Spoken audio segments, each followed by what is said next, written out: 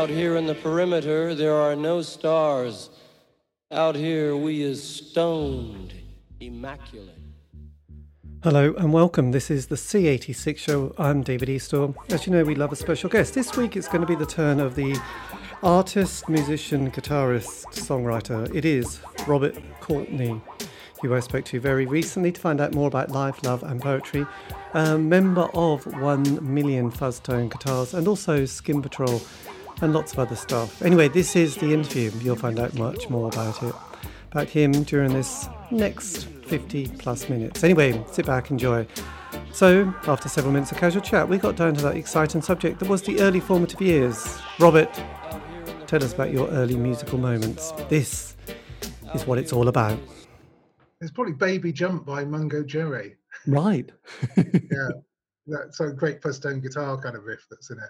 Yes. It's like very anarchic and it's probably completely politically incorrect now, but well, I think most of the 60s and 70s, especially the 70s, was very politically incorrect and quite strange. But then, you know, we don't want to delve in. I don't think you could write those lyrics now in the context, but, you know, there you go, that's life. I remember there was one, was it Xanadu, which had a guy with a whip on stage, which seemed very exciting at the time. When Dave D, Dozy, Beaky, Mick and Titch.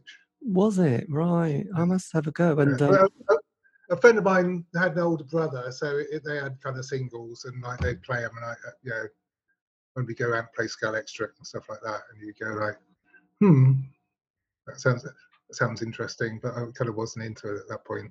No, I know. Probably got into the Monkees and stuff like that first. Well, we all loved the Monkees, really. That was hard not to, really. But I do remember. I'm not sure. I haven't thought of this since you mentioned about that. Politically incorrect stuff, but there was kind of Black Betty by what was the band? Black Betty by somebody Ram Jam Band or something something like that. I mean, God knows what the lyrics are on that one.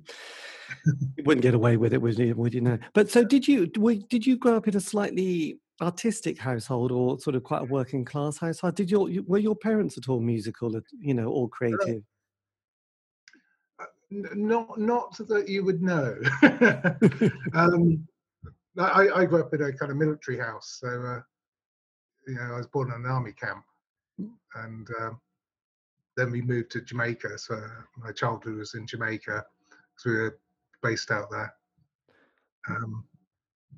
until the end, until independence. Right. So there was no outward signs of musicality in that way, but it came to light that my dad had guitars and things like that, but he never played them kind of when he was out of the army. Right. He used to play in Korea and things like that. God, that's kind of yes. I mean, we just went to Pontons and Butlins. We never quite got to Jamaica. Going abroad was something that might have happened in the 80s, actually. So then, what was your kind of musical journey throughout your teen period? Did you start thinking, God, what was the sort of motivation to start, you know, wanting to be in a band? I went through kind of various phases. So I was friend's dad used to take us motor racing. So I used to go and see kind of sort of Jim Clark and Jackie Stewart and Graham Hill and all those people, and that was really exciting. So I was just mad on motor racing. Yes. And just gradually, it kind of music kind of ebbed its way in, and again it was that kind of it was the 70s glam rock, you know, T-Rex, less so this week. Faces, I really like the Faces. Hawkwind Silver Machine was the first thing I learned to play. Right. I had a friend at school, Rob Farrell, and his brother played drums and he played guitar. And went round their house and they showed me how to play Silver Machine with this kind of crappy guitar with a fuzz box and a homemade amp and cab, and that was it. I was gone at that point, just that noise. But I think the first real musical experience was probably going to the local youth club, and when I walked in, I mean, people don't remember how loud things were then. Things were really loud, And I walked in, and they're playing Double Barrel by Dave and Ansel Collins at ear-bending volume. You know, it's really quite extreme. And I just thought, this is fantastic. I like this. But it's a Yes. volume, like kind of motor racing was really loud. That's what I liked about it. And so it was a volume thing more than anything. There's no finesse, just No. volume. Absolutely. And were you kind of becoming aware of things? I mean, I know when did you? I can't remember when the independence of Jamaica happened. I mean, when did you leave the island? I think I was 62, if I remember right. And we came, because that was that really bad winter. And funnily enough, someone stuck a picture of themselves on our bass player stuck a picture of him in that winter as a kid. And that was the winter that we came from Jamaica to this country. Blimey. And so I'd never seen snow or anything like that. Yeah. No, absolutely. You must have been on the train, or, so it was all these kind of new things. We stayed at a hotel in Reading before going off to Guernsey, because my mother was originally from Guernsey, and she was an evacuee during the war, and came over to this country, and you had a certain amount of time to go back. I think it's 10 years after the war, but her father and sister were ill over in this country, and she outran the time when you could go back as an islander. Right. After that, you went back as an outsider, and it's a two-tier housing system. Really expensive for outsiders, kind of normal for islanders. So we stayed with family there for a bit until we came back over to this country. But I went to school in Jamaica and Guernsey first. Yes. And how old and what year did you leave school? Did you leave when you were 16 or 18? Oh, 18. I left in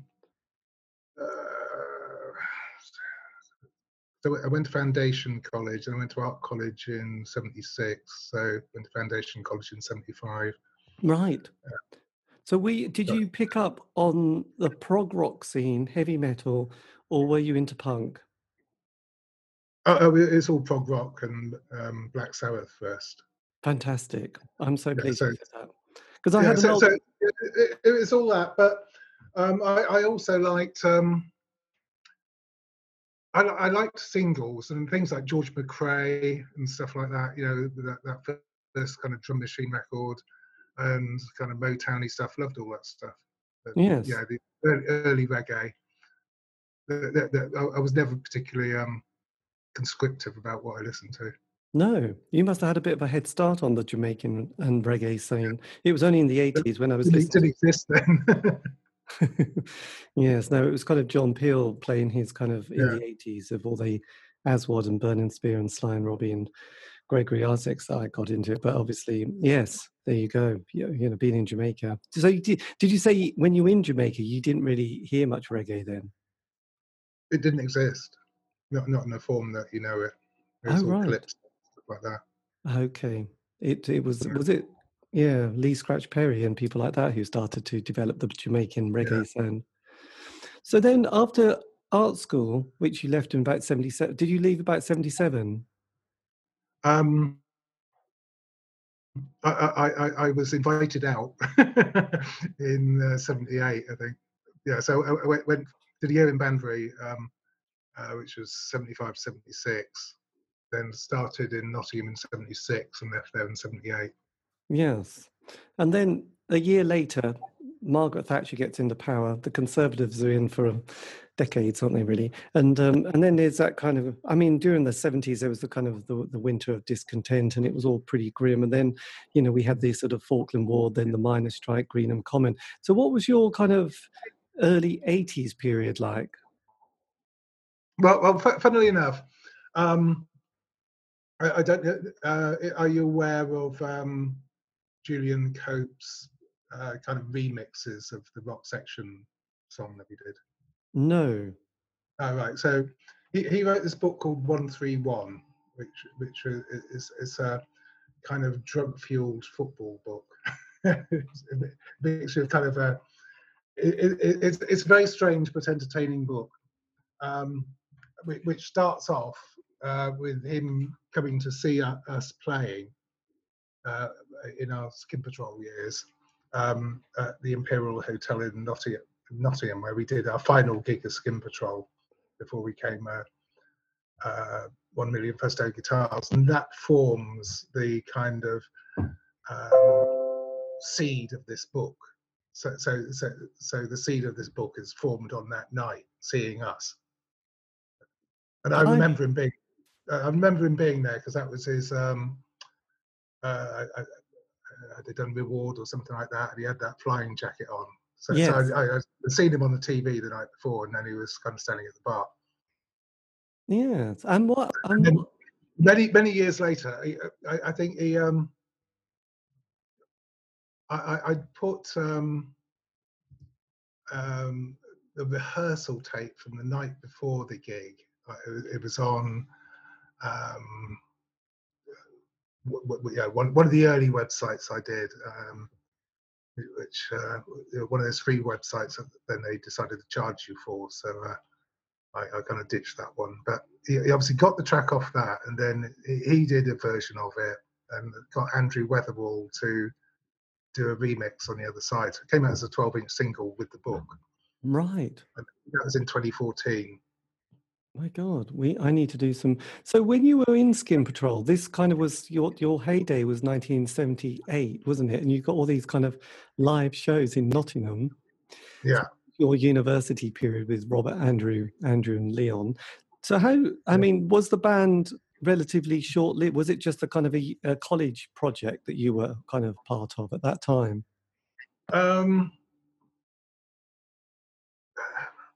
We started off with a band called Cycle Annie. That was kind of the college band with a friend Phil Denton and my friend Rick Elgood, who became a filmmaker and lives in Jamaica.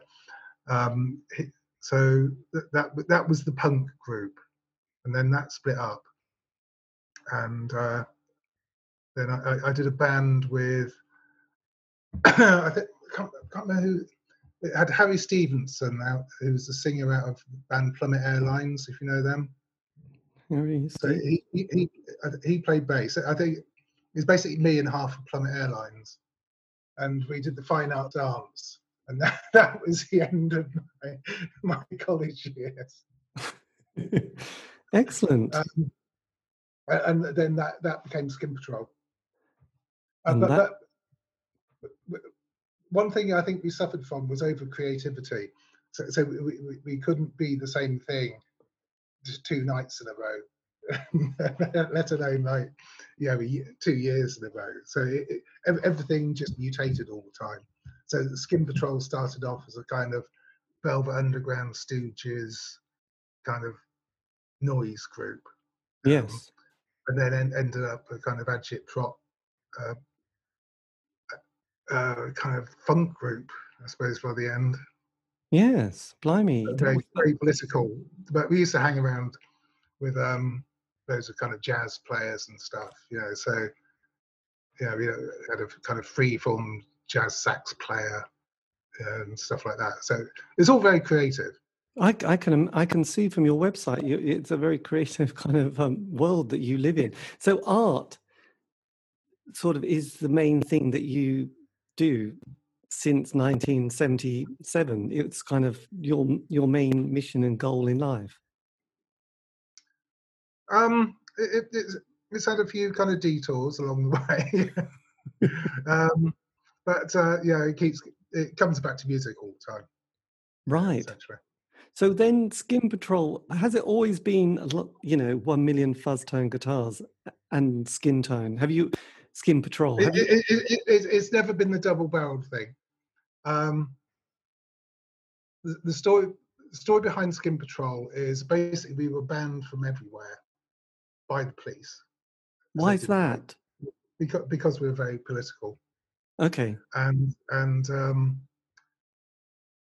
I remember going down to I think it was Radio Nottingham and saying that, why haven't you advertised our group? And they said, we're very sorry, but the police have told us not to. Blimey. And it's like, why? What have we done wrong? I mean, we did like to wind people up, but yeah, yeah, you got to remember how volatile things were then. You know, it's a very volatile period. Yes.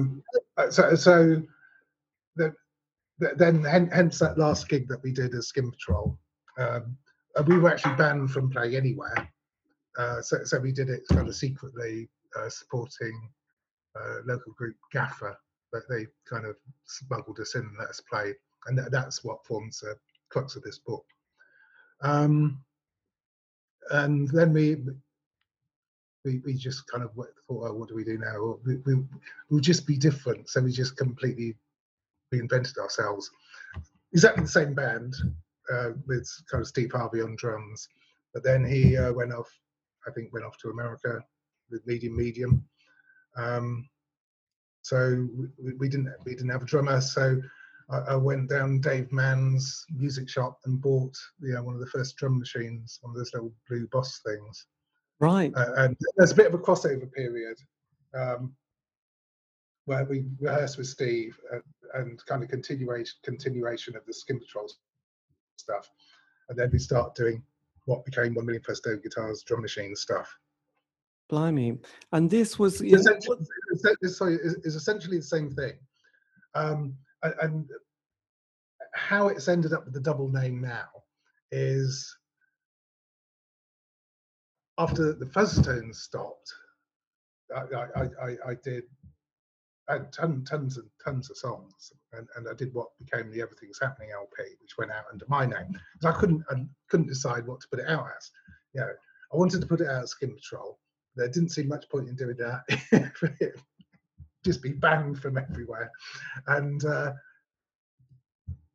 because one million First Tone Guitars had kind of folded, it didn't seem right calling it that. So I just did it solo, which was a kind of a big mistake. So that's going to be re-released next year. It's going to be remastered. So I've got the tapes here.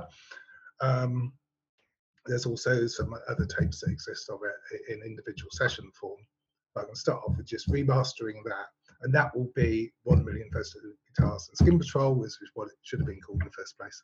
Right. I mean, yes, because I obviously going to your Bandcamp page and seeing suddenly like a phenomenal amount of music, getting a bit confused on your kind of narrative. Actually, it's because there is just a lot of material out there, isn't there? Yeah, I was just trying to clarify the narrative by making this. Yeah, because I think there's so many kind of rap collaborations and made it okay for it to be like so and so featuring so and so and so and so and so. So people are used to that now. Yes. Whereas 20 years ago, if you said we're 1 Million First Own Guitars and Skin Patrol, people go like, what? But that's pretty normal. Yeah.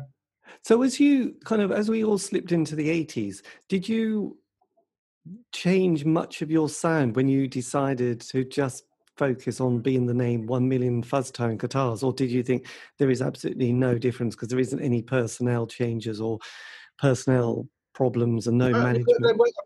I mean, it just went down to me and Andrew Dickinson and the drum machine, so that radically changed the sound because that made you write everything different. And we called it 1 Million First Own Guitars. So it was a band with no guitars at one point. It was just stylophones. I got a stylophone in a charity shop, I think, and we just put that through fuzz boxes and amps. Yes. And that was the instrument. So it's just drum machine, bass, and xylophone. My God, you were such a radical band, weren't you? But it, then that became limiting, because it was very basic. So there's only a certain amount way you could go with that. So then it was either buying like kind of really expensive keyboards that none of us could afford, and going that whole MIDI route that was coming in then, yes, or going the guitar route. So I mean, I was happy to go either way, but we kind of went back to the guitar thing. Yeah, and that's because the one thing I've noticed doing this show for years, is that most bands, they have that 5-year narrative. They get together, a group of people, for 12 months. It's the honeymoon period where they vaguely create a sound. They're drinking and smoking and having a great time. They get a single. John Peel plays it. They get that John Peel session at the Maida Vale Studios, and then the first album they get their little tour, transit van, go around the country, because every town and city in the UK has an indie night, don't they? Mostly on a Monday, Tuesday, or Wednesday, and things are going well for the first album, and then often the second album or third is when things start to get a bit tricky dynamically. Plus, also no one's ever made any money. So how did your creative kind of moment happen? Because with the 80s, I mean, what I'm sort of boggled about. Well, two things. There's these gatekeepers, aren't there, which we kind of now realise a bit more about. Like we had 3, weekly music papers. We had John Peel and obviously a whole sort of network of venues. So did you sort of pick up on any particular scene? Not really. We were always kind of a bit out of scene. I don't think we ever fitted in with anything, because there's all these kind of little kind of micro things. You certainly didn't fit in with the 80s kind of hair mob, and your Duran Durans and all of that. But as you went through, we went thrash metal. It was never stylistically extreme in that way. It was always artistically extreme. Yes, I can see. But did you keep with the political world? There was, obviously in the 80s things get very heated, and then we had, miners' strike. We had the Battle of the Beanfield with the Travellers, and then it was Red Wedge. Did any of that come into your consciousness or DNA? Oh yeah. Now, why I brought up the Julian Cope book was because after that came out, he sent me a copy of the book, the single, and went to see his tour at that time, and he kind of emailed me saying like, I'm really interested in doing a kind of my own version of Rock Section. Are there any more words? Is there any different versions? And of course there's tons and tons of words, but they're all on bits of paper in a cardboard box, and there's lots of versions on cassette tapes. And that kind of prompted me to go through everything. So all these old lyrics from 1981 and 1979, most of which are crap, but there's a few kind of gems in there. And all these tapes, and I found this because I used to tape loads of stuff off the radio and not just music. So I used to take chat shows off local radio, and they're mad at that point, because there was a point where you had kind of all the rioting going on. Because I think Hyson Green in Nottingham was kind of under siege at one point, and as the radio show and people going on like the BBC News and Newsnight and stuff like this, and we should stop all this, these people, and honestly, it's hilarious. I've got hours of it. That I did send a bit of that to him as a kind of an interview of it. So one of the plans is to do a track called Hyson Green, which is about half an hour long. Mm-hmm. It just has snippets out of these radio shows with people coming out with absolutely insane stuff. I mean, you think politics is polarized now, nothing like it was in the 80s. There's people like there's women and their children are like making them Molotov cocktails and throwing them over the balconies and the police, and it's like, what was it? They should get their heads and impale them on spikes, to Dale Winton on his show. So I don't think you can do that. It's not legal. And that is the kind of atmosphere that things were then, Yes, well, I do know, because I've still got some of my John Peel tapes, and sometimes been a bit shocked or surprised, I suppose, when suddenly the news comes in and I'm not paying attention, and then they're talking about, Michael Heseltine, the miners, Scargill, Thatcher, and it's like, what? Oh yeah, of course, this is, like from 1980 something. So it's always, I mean, that's the only thing I've got on that front. I haven't got talk shows particularly, but so going back to that track, so is Julian Cope, would Obsess be right about, or covers your track called Rock Section? He did a kind of remix of it under the name Dayglow Maradona. Right. For the book, he had all these spoof groups that he created, like Full English Breakfast and stuff like this, and other groups that actually existed, and groups like us, which kind of didn't exist at that point. But if you remixed it, you can make believe it was another group a bit later on, which is what we were. And then this kind of weird Andrew Weatherall kind of house remix of it. That must be amazing to have all that with, kind of world of Andrew Weatherall and Julian Cope sort of remixing. It's great, considering I had no idea it was going on. It suddenly turned up. Yeah. Yes. So in the early 80s, as your 1 Million Fuzztone Guitars, you bring out 2 singles, Heaven and then Men's Heart, and then a sort of a mini EP, which is 26. So at this stage, where were you sort of going with the band, or was it just kind of on the fly, on the hoof? The LP got us more gig. I mean, we used to play a lot in Manchester at the Band on the Wall and the university, and played at Blackpool and stuff like that in London. But I didn't organise any of the gigs. People would just go like, "I want to give you a gig. Do you want to come and play?" And we would. Yes. But we'd also do residencies, and there's a couple of places that we did. We picked something like Friday night or Sunday night. Wouldn't be a Friday night. We'd pick a night of the week that was nothing was happening on, and just play every week on the same night, and just get other bands to play with us. Sometimes we support them, just to change it around, and that was really good for building up a crowd rather than just doing an ad hoc gig. You just play the same place all the time. Yeah, well, it's interesting. I did a couple of weeks ago an interview with JJ French, who was the guitarist with Twisted Sister, and they had an amazing story because they had been going from 72 to 81, playing New York at these kind of, almost like residencies around New York. There was quite a lot of, venues playing, 6 times a week, sometimes 2 times a night. But no one would sign them, even though they'd be playing in front of hundreds, if not thousands of people. But every record company said, no, we don't want Twisted Sister on our label very much.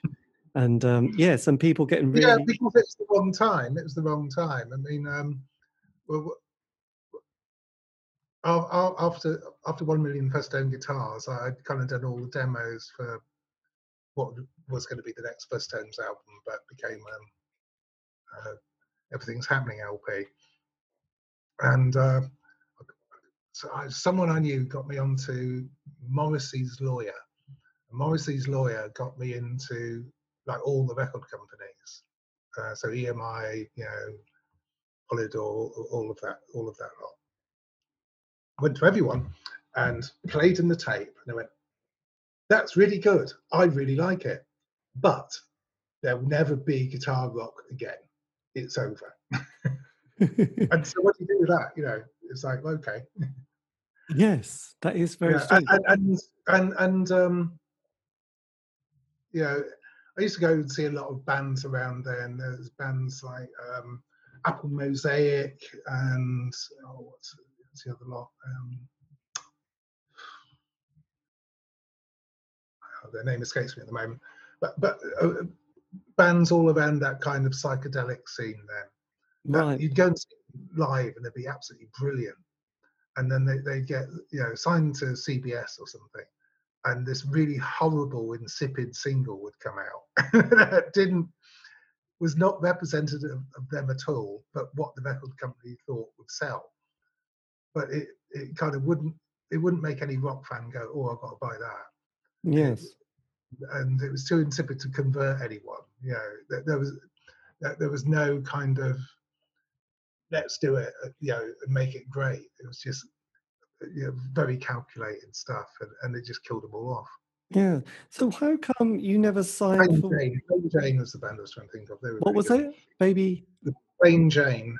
Plain Jane, yes. So look, how come with all the rise of the independent label, from Rough Trade to Glass Records to, the Creation and onwards and yes, all those, the Pink label, people like that, yeah. I mean, how come you didn't sort of get signed to an indie label? Probably complete incompetence. He weren't interested in business. It was just very art focused. It never gave an inkling of thought to actually how you made it work. As a business idea. No, or even but you kind of need to have, you need to have someone has to have the idea rather than what mad thing can we do at the next gig that's going to entertain us, which yes. could be anything, like playing one note all night or kind of But as we remember, the 80s was full of sort of some weird and wonderful and curious kind of things that, a lot of those little labels would have gone, yes, I'm going to take a punt on this person. There was Bogshed Stump, Big Flame, I don't know. I think we just didn't fit. We were genreless, so if you were a thrash metal group, you're that. If you were a jingly jangly indie group, you were that. We were none of those things. Yes. We I don't think we could play 3 songs in a row that sat in a genre. Yeah. It was like, I mean, I can't do it now. If you look at the things that I put out recently, it's one thing to another. It's like a kind of dance track, follows a kind of 60s garage rock thing, which follows something which has no genre whatsoever. It's all about being creative. Yeah, well, I get it or not. Well, absolutely. So then, by the mid '80s, where were you sort of standing, sort of musically, and with the band, and sort of going to the next level? Mid '80s, the band didn't exist, and I was DJing.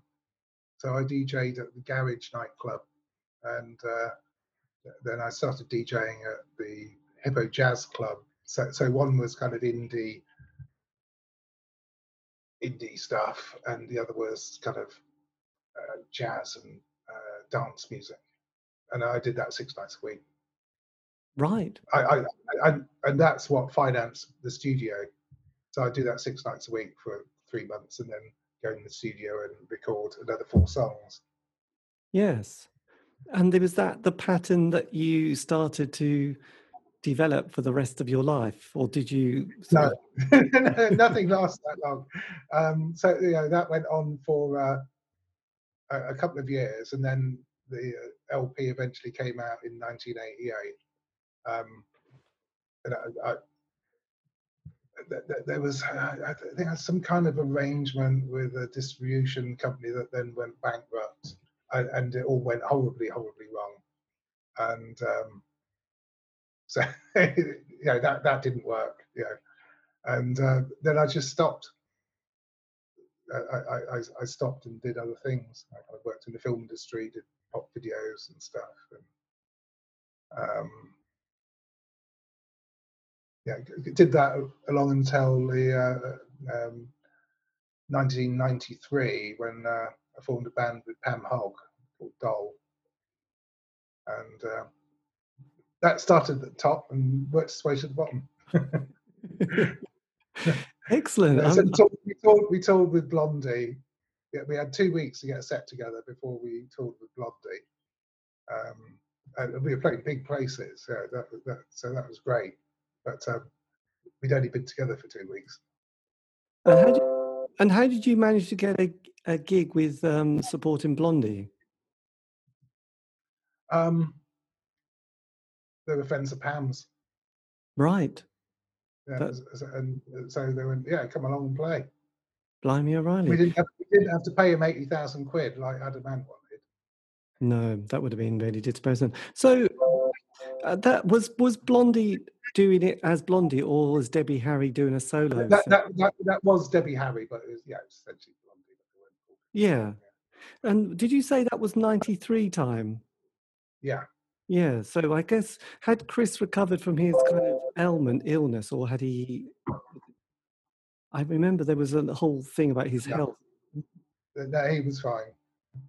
There you go. And did you, as a band, Dole, did you ever release any material?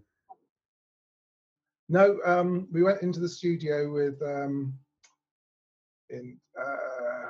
bloke out the Eurythmics. What's his name? Dave Stewart.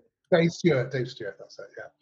He paid for us to go into his studio, and we recorded 3 tracks. And then Pam decided she didn't like them, wasn't going to put them out.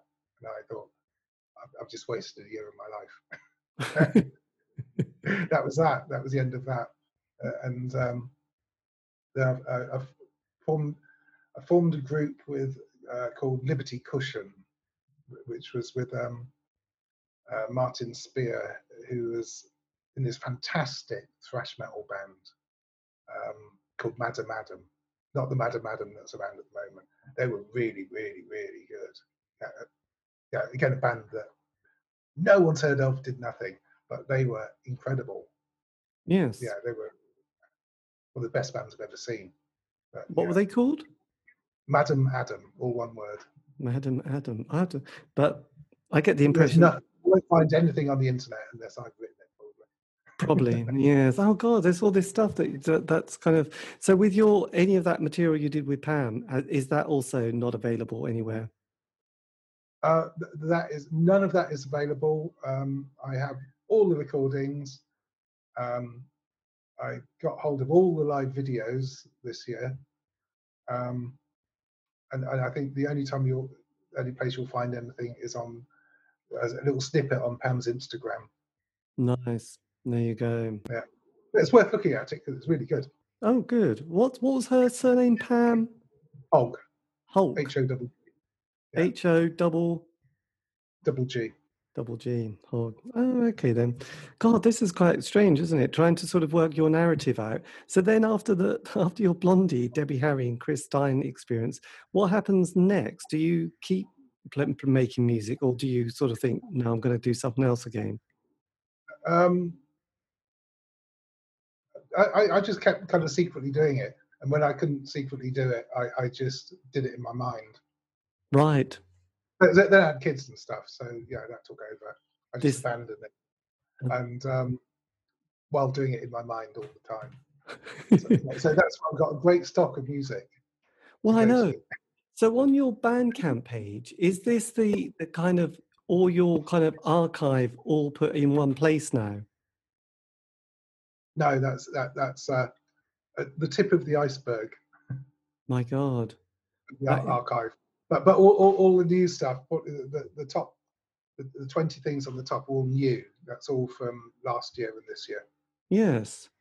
So is it the case, I'm trying to get a handle of this, from sort of the last 20 years has been sort of family, children doing that, as well as suddenly having a creative kind of wave, a tsunami in the last couple of years? Yeah. And basically, lockdown meant I didn't have to travel to work. I suddenly got hours and hours and hours back in my day. I had to work in my studio, so I got the studio going again. Put everything together, sorted the computers out, loaded it up with all the stuff for a modern recording studio. Yes. And so I can sit there and just do anything that I could have done in a kind of £1 million studio 20 years ago. Blimey, that is good. And is it the case, because it sounds like for you, lockdown was quite a good thing? Because I've spoke to a lot of artists or musicians, and most of them, it's been horrendous. But it sounds like because I don't play live. I don't rely on music for my income. It wasn't a problem. It was more. It was quite life affirming, actually. Yeah, because lockdown for me was like punk rock. You know, it was like that watershed moment where everything changes. Yes. Because it didn't. It positively affected my life rather than adversely affecting it. I know. And when did you put your website together? Because that's quite a comprehensive kind of. Oh, it's been lurking around for a while, probably 2008 or something like that. Right. And that's it. And is that the sort of the go-to place for us fans to go and find anything that they want about you and your past? There's the 1,000,000first10guitars.com, which is basically a WordPress site, and then there's the shop, which is the Bandcamp site, and then it's all the new stuff. So there'll be 20 singles out by the end of this year. That they're all streamed on all the platforms. That is just brilliant, isn't it? I love archiving with age. I mean, if you could have said something to your like 16 or 18-year-old self, kind of starting out in this kind of interesting creative path, is there anything that you would have just kind of whispered in their ear just to try to help the future and to possibly, I don't know, get a proper job and buy some decent equipment? Right. I just said that. Don't try and wing it. Right. And did you and with your sort of creative kind of moment, do you still just work on your own, or do you occasionally get any of the previous band back together to play? Well, what happened was prior to lockdown. So in the run up to Christmas before lockdown, Steve Harvey, the drummer, said, "I'm coming over to see my dad because he lives in the States. Does anyone fancy doing a gig?" And rather than no, which would be the normal answer, everyone went yes. So I kind of started trying to organise kind of dates, which had been in 2000. And I also thought, what on earth are we going to play? Because everyone's probably got their own idea of what a song is, because there were so many different versions of everything. Yeah, so it's like, are we doing the version from kind of June in 1982, or the August version of that song, which is completely different. So in the March of 2020, I kind of sat down. Probably early March 2020, pre-lockdown, I sat down and recorded a load of demo versions of what started with Skin Patrol stuff. Yes. So it's all the stuff that it came out on Bandcamp last year. Just to say, like, this is my take on it. If you do something like this, so everyone can go away with their take and kind of learn it, and then everyone can like kind of do their creative bit once we're all together. But this is the template. It's like it's these chords and it's this long, this speed. Then of course lockdown hit, so no one was going anywhere. Nothing was going to happen. So I think it got to about May, and I thought, like, well, I might as well do something with this stuff. I'm not going to play. I might as well just record it properly. So I started doing that, and then I got obsessed with doing that. Yes. And do you think when Steve's about again, you might sort of have the occasional gig? Did the idea actually start to become a bit more exciting when there was kind of the idea that was going to happen? Yeah. I mean, I was kind of up for that. Exactly, not quite sure how up everyone is for it anymore. It's probably faded a bit. There was rumours of Dole playing again, but that to me is going off at another tangent. Yeah, because that's another lot of work to do, which would be great to do. Do the same thing with that, but I'm in less control of that. Whereas this stuff I'm in complete control of. Yes. And is it the case that your fans from sort of 40 years ago who used to come and see you in Nottingham? The fan. The fan. Well, I was looking at your pictures, and there was like, the gigs in Nottingham, and there was just like all these crowds. I just wondered if you had a cult following. I think we're pretty cult. We're as cult as they get. Yeah. I'd like to be a bit less cult. Right. I did find you on Spotify. I didn't see how many your monthly listens were, but I think it was kind of okay. I think there's a great world of curiosity, because you must have realized in the last few years there's been a lot of films made from bands from the 80s, really, some really obscure bands, even albums, the George Best album by The Wedding Present, as well as everyone's been writing their book in the last few years. So I just wondered if you've been kind of getting your archive together of, like live recordings and posters and various set lists. It does exist. I mean, I must admit I'm less interested in the past and the history. The past and the history only really exists to give a narrative and some kind of backstory to the future. Yes. I'm more interested in doing something new than doing something old. Which is a wise choice. So for 2022, have you got a lot of kind of ideas of what's going to happen next? I noticed on your Bandcamp there's kind of records that are going to be released on the 21st of December. Conspiracy Theory, I think, is one, isn't it? Yeah. So what happens is when you put them on streaming, you have to give a certain amount of time from when you put them on until they recommend a month. I mean, you can do it in less than that. I've tried doing it in less than that, and sometimes it gets really complicated if there's something wrong with it. So after what I tend to do is put them on Bandcamp when I think they're kind of there. Yeah. And they will exist on there for 3 or 4 days. And you got to kind of listen to it back even after you've mastered it. It's got to go into something else. One of the forms that people are going to hear it, so you can hear what it really sounds like. It's a bit like, you're in a studio, you mix your tape, and then you send it off, for your record to be pressed, and you get your record back and go, why does it sound like that? And there's nothing you can do about it at that point. But what I do with Bandcamp is I put it on there, and then if I think, I don't like that bit, it's very easy to just re-upload it, whereas you can't do that once it's gone out around the world streaming. Yes. You're stuck with it. So things go out on Bandcamp a month before they go out to everything else. Yes. So does that mean that you've got a lot of kind of stuff that's kind of in the kind of the cupboard that you've just recorded or just planning to record that's going to be coming out? I mean, is it the case that we need to be on Bandcamp watching next release constantly? I've been trying to do at least one thing a month, if not two. So 2 tracks a month.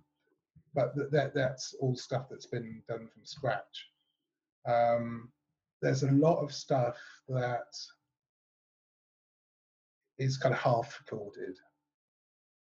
So it exists in kind of a finished LP's worth of stuff in finished form, but just needs that final kind of polishing up, and tweaking to be good. And there's tons and tons of stuff, boxes and boxes and boxes of tapes that haven't had anything done to them. Yes. And then in the last kind of week, I guess, is rock section from 1981 has just been sort of loaded. And so is it a case that this is what you've got in your boxes that you think, oh yeah, I must... Yeah, I mean, that's a prime example. That is a rehearsal tape. But I've got the technology to be able to take a stereo tape and split it into the individual parts. So take the bass, drums, vocal, and then guitar out or whatever, keyboards, and then reprocess them and then remix it as if you're in the studio. So that's what I did with that one. Right. we all need to go and sort of find. I need to go and find this Julian Cope book as well, don't I? I feel so bad that I don't know anything about this book. Actually, it just 131. Is it still available? Pardon? I think so. Yeah. Have to do it. Well, look, Robert, thank you ever so much. God, my connection's a bit more, not so good. Thank you ever so much for giving me the time for this. This has been amazing, and really appreciate it. If you want, I can always, when I do it, send you the link, and you can always put it on one of your definitely, that'd be fantastic on your page, and then you can have it. But no, thank you a lot, and it's been great. I mean, one of the things I love doing this show is a lot of reasons. It's great to sort of, I suppose, appreciate a bit more the music that I liked back in the day, or discover something that I didn't even sort of hear the first time around, because frankly, it wasn't always that possible, was it? Back in the day. Well, I mean, I think I was pretty lucky because I used to roadie at the Sandpiper Club, so that's where all the punk bands played. Everyone, so the Jam, Susie and the Banshees, Adam and the Ants, right at the start. So we take their amps in, get paid, and watch them. Yes, absolutely. And then the garage used to put loads of bands on. So there's Sonic Youth, Jesus, Mary Chain, and all of that stuff. So you see all of those, because you're there every night. Amazing. I know. It's there was one band, I can't remember who they were, I spoke to recently. They would just kind of just say, look, we'll come and support you now. And they go, oh, good. That's great. And we'll just, we don't need money, but we'll just come and see. We just kind of want to watch the main band play. So that was that, really. That was their little number. I'll tell you a great story. Katie's and Beeston. This was 1977. We were going to see alternative television. Yes. And someone found out that they couldn't get there. Their bus had broken down. But all their gear had arrived. So we turned up and told them we were alternative television. And we were on stage playing until when they kind of figured out we weren't. Blimey. You've got to take everyone seriously. You do. And that's quite a good idea. God, that would make a great bit in a film, actually, wouldn't it? Yeah. Alternative television. God. There you go. So look, thank you, Robert. This has been brilliant. And great. Yeah. And I much appreciate this. And I'll sort of keep on. Yes, you've got lots of names that I need to go and listen to now, and go through your Bandcamp page and Spotify, which is good. So anyway, but thanks again for this. This has been really good and much appreciated. Yeah, cool. Thanks very much. Cheers. Okay, take care. Thank you. Bye-bye. Bye. Bye. There you go, dear listener. That is the end of the interview. A massive thank you to Robert Courtney for giving me the time for that. This has been the C86 Show. I'm David Easter. If you want to contact me, you can on Facebook, Twitter, Instagram. Just do C86 Show. As long as it's nice and positive. Otherwise, why did you bother listen? Anyway, look, all these have been archived. So you can find those on Spotify, iTunes, Podbean.